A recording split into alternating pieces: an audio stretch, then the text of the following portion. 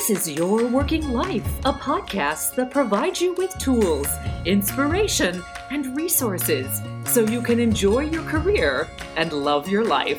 I'm Caroline Dowd Higgins. I'm a speaker and a career and executive coach, and today I am delighted to welcome Dr. Saundra Dalton Smith to the show. Saundra, welcome. I am thrilled that you're with me. Hello. Thanks for having me. You know, I have to tell you, we tracked you down because I first read an article about you and your book in Maria Shriver's online Sunday paper, which I subscribe to and get regularly. And that article really moved me and it gave me pause. And today you're going to share your expertise about how rest can help us recover and renew the energy in our life. So thank you for being with me. Oh, I'm so glad that you were able to connect and we were having this conversation today. Yeah, I am too. So rest should be a simple process, but I bet that I speak for many of the millions of listeners out there that say some struggle with fatigue, others struggle with insomnia and stress. So walk us through, first of all, what's the distinction between sleep and rest? And help us understand what rest really means. Well, I think for many of us, when we think about rest and sleep, we use those words interchangeably. And so we find ourselves saying that I'm going to go take a rest when we're going to bed, or I'm going to rest on the weekend. And it's just this kind of obscure idea that we're going to just stop. We're going to cease doing activity for a period of time. And I feel like really that way of looking at rest has set most of us up to not utilize it as the tool that it is. And as I was doing my research and looking at this, what we discovered was that there are actually many different types of rest that we need. And what we came up with were actually 7 specific types of rest that are needed to feel restored, to feel energized. And one of those types is physical rest, which is where sleep falls in. But even with physical rest, it has 2 components. It has the passive physical rest, and then it has active physical rest.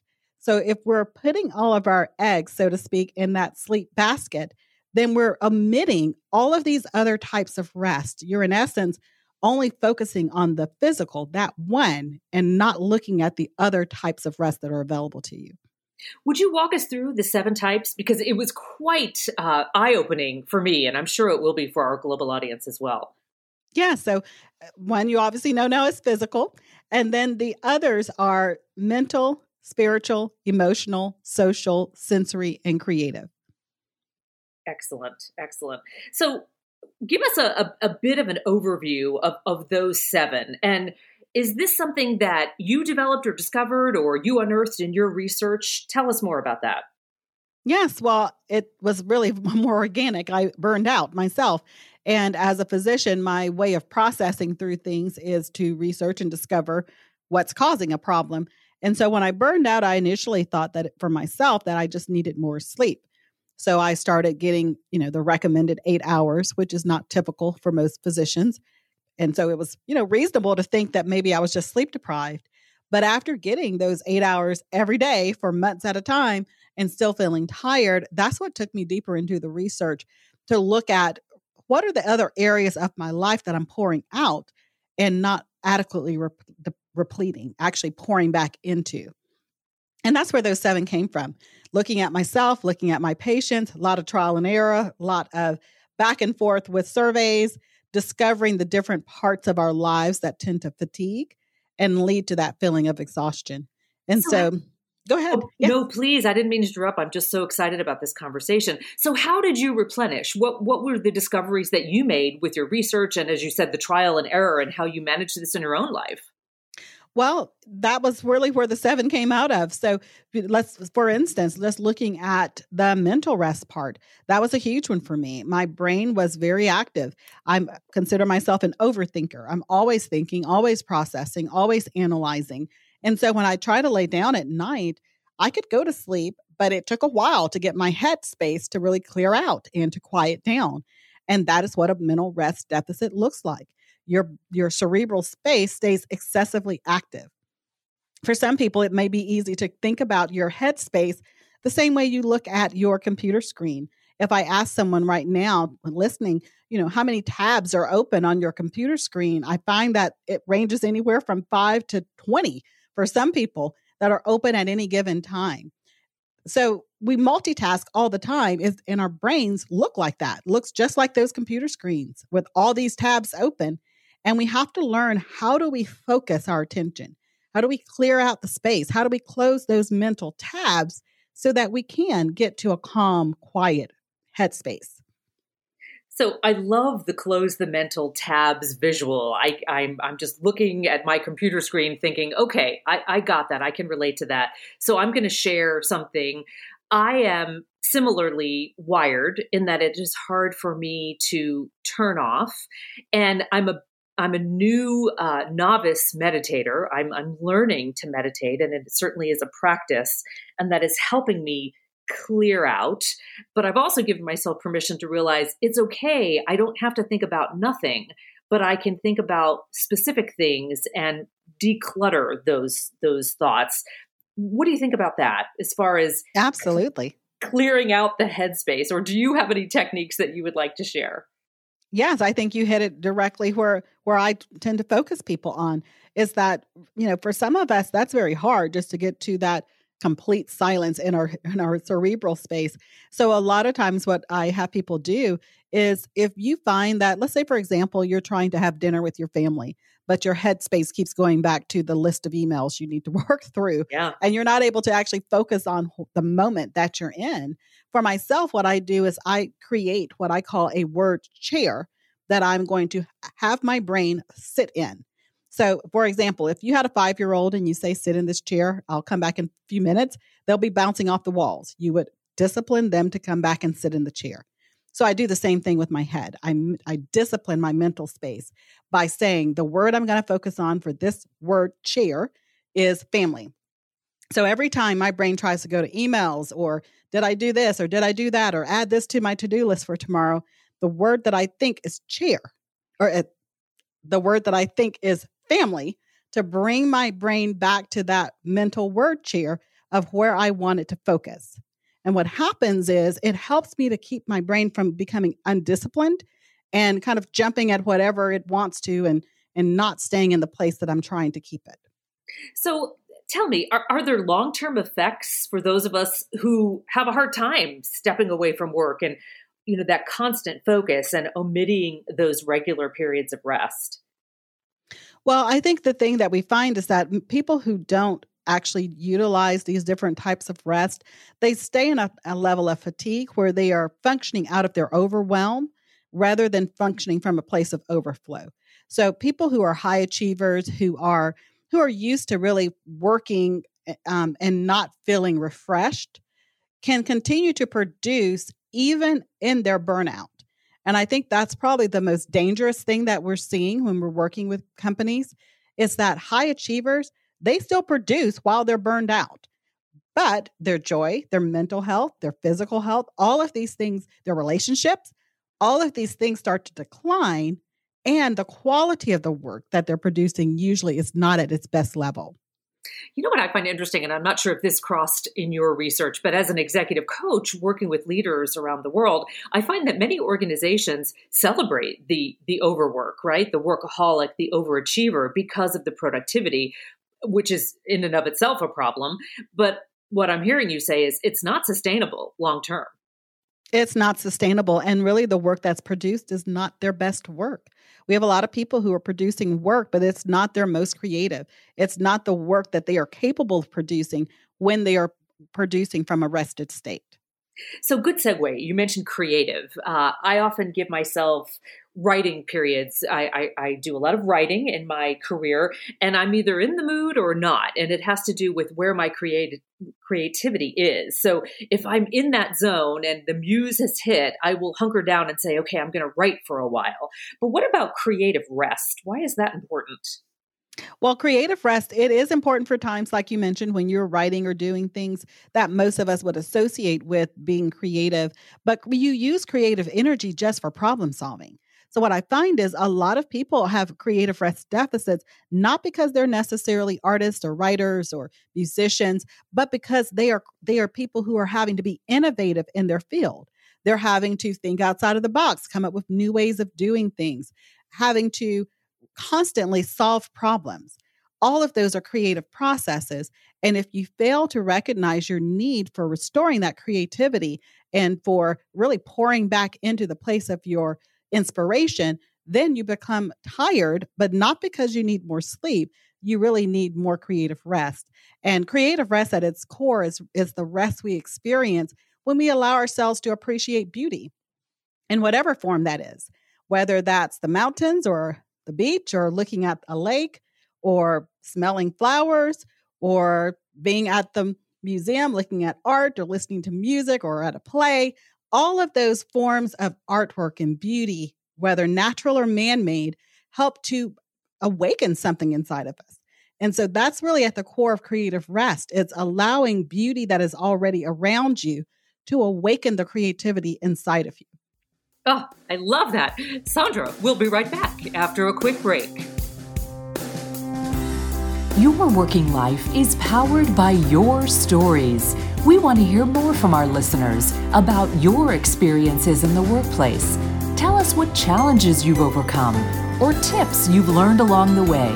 And even better, if you don't have the answers, let us know what issues you want to know more about. We want this podcast to serve all of your working life needs. Send me an email at caroline@carolinedowdhiggins.com. I just find your book juicy and delicious, and I devoured it, and I'm so excited that we're having this conversation today, Sandra. But what I love about the book is it has a lot of teaching stories. Is there a favorite that you would like to share? I think probably my favorite would be the one specifically where I was in the ICU, where a patient was presented after she'd had a major car accident. And I think I love that story so much because her story, I think, reflects for many of us. She was only allowing herself really downtime between her commute from work to home and back and forth. And so she's constantly thinking, constantly moving. There's always something playing in the background. And so the only time she was allowing herself to kind of zone out was on this 20-minute drive through heavy traffic in a major city. So obviously she ended up in a car accident because that is really not the time that you should be zoning out. And for her, it was just really interesting in how she assessed her life during that period of recovery. And on the other side of that, could see that she was forced into rest because she had to, after you contuse your liver and, rupture things, you pretty much are forced to rest for a period in the ICU. And she saw that she didn't want that to be the only way she got rest when her body was forced into a position of rest. And I find that maybe, your or someone who's listening situation isn't that drastic, but I have so many people who present themselves as an internal medicine physician. They come in with all of these signs and symptoms that's basically showing that their body's trying to let them know we are in a danger zone. And rather than listening, they keep trying to ignore it. Wow, so powerful. My hope is that there are leaders listening all over the world saying, okay, this is important. How can I be accountable and create a work environment for my employees, my direct reports, that is more open-minded about rest? So the question is, what effect does work environment have on rest? Well, one of the types of rest is sensory rest. And sensory rest, the work environment has a huge effect on it because how your senses are used in your workspace sometimes is an underlying level of stress that there's simple things you can do to help relieve it without having to greatly change your work environment or change jobs or quit jobs, as some people start discussing when they burn out. Just for a quick example, I work with a lot of IT companies because that's a very stressed out group of people. You're right. And recently, all of us basically changed over to a lot of virtual meetings. And so there is an excessive amount of sensory overload just with the amount of video conferencing we were doing. So all the little multi boxes with all the different people and all the different virtual backgrounds, and you're looking at all of this for longer periods of time that you normally would, because usually you just walk into the conference room and have a meeting with each other. Just some simple things we started having them do. One simple tip was just we had them come up with just a universal virtual background that everybody used on the team during the meetings. Now, what that did was it took out all of the extra visuals of people's background settings, because you've got one person's working out of their kitchen. So now you're seeing their blender and all this other stuff. And the other person's working out of a bedroom and you're looking at their comforter design. Now we have everybody with a universal background where no one has an excuse for turning on their camera, which is part of how we get social rest, by experiencing the presence of other people and their mannerisms, their facial expressions. All that goes into the power of presence. So you're getting that benefit. You're decreasing the amount of sensory input, because now you don't have all of these various backgrounds. You just have the individuals themselves. And now you don't have to stop having meetings, but you've lessened the tension of some of the meetings just by making some small changes. I love that. And, as you were describing the consistent virtual background, I can absolutely relate, because we're looking into people's homes. So often people feel vulnerable that their privacy is being impacted, but the curiosity is there and it just takes your brain in a different direction. So you level that field with everybody having the same background. Brilliant. Yeah, so simple tactics. And that's really what most of this is about. It's not about taking vacations. Vacations do not work as a burnout prevention strategy, because most vacations are exhausting. We do not rest or do restorative activities during them. So we really have to learn how to implement restorative activities in the middle of our busy day. That is at the core of what a restful lifestyle looks like. In the book, you write about the gifts of rest. Tell us what that means. Well, for myself, as I was processing through all of this, I got a lot of benefit just from practicing and doing these different types of rest and understanding the 7 types of rest. But what really helped me was that on the other side of it, there are additional benefits that happen just naturally. That's why I call them the gifts of rest. You learn how to create better personal boundaries. You learn that how reflecting actually helps you prioritize your day and how you're going to spend your time. You take back control over your yeses and your nos. You start communicating better with people. There are just so many different ways that I saw my life improving that I wasn't intentionally trying to improve. But as I learned how to practice emotional rest and to be very authentic in how I'm sharing myself with people, there were just so many other benefits. Each type of rest brought out new gifts. And it just was, it was one of those things where it did not feel like a chore. It was a pleasure every time I started to learn the different ways I could rest. I can hear that enthusiasm in your voice. It's delightful. It's really palpable. Sandra, you offer a unique resource for your readers called the Rest Quiz. Can you talk a little bit about the Rest Quiz? Yes, I think from all of my patients for sure, and a lot of people that I've coached since then, when I discuss with them the 7 types of rest, the very first thing they say is, oh my goodness, you're giving me 7 more things to do. But that's the thing. Most of us, we are already doing these things. We're already using energy in these 7 areas, and we'd be totally depleted if we weren't already adding some restorative activities naturally. What the Rest Quiz does is it helps people be able to identify the 1 or 2 areas that you are in greatest need of rest. Where's your greatest rest deficit? Because once you focus your attention on getting rest specifically in those areas, that's when you start noticing the greatest benefit. That's when you start really feeling better. So at restquiz.com, you can find out which of the 7 you're most efficient in. Then you don't have to try to feel like you're getting all 7 at one time. You can concentrate on the 1 or 2 you really need most. Lovely. And I'm going to repeat restquiz.com for our listeners. As we wrap, Sandra, I think it's really interesting. You've heard this. I've heard this. People have said, rest is a luxury. We don't need that much sleep. You can sleep when you're dead. I actually heard someone say that to me once, and I was infuriated. I love to sleep. It's the best restorative thing that I do for my body every day. So what do you say to those who talk about rest as a luxury? I always ask them, how's that working for them? Because typically it's not. Most of us are looking at rest as if it's something we should war against. And then in the process, we continue to pour into a burnout society, a society that keeps us all depleted and drained. And the only way to change that is to have a few courageous people who understand the power of rest. Dr. Sandra Dalton-Smith, I learned so much from you today. Thank you for sharing your wisdom and expertise. I want to say your book title out loud so our global listeners can get out there and purchase it. It's called Sacred Rest. Recover your life, renew your energy, restore your sanity. And it is available on Amazon and at all major book retailers. Sandra, thank you. Thank you. It's been a pleasure. And if you like the show, subscribe on Spotify, iTunes, or SoundCloud. And even better, leave us a review because this helps new listeners find us online. And let me know what career-minded issue you would like for me to feature on a future show.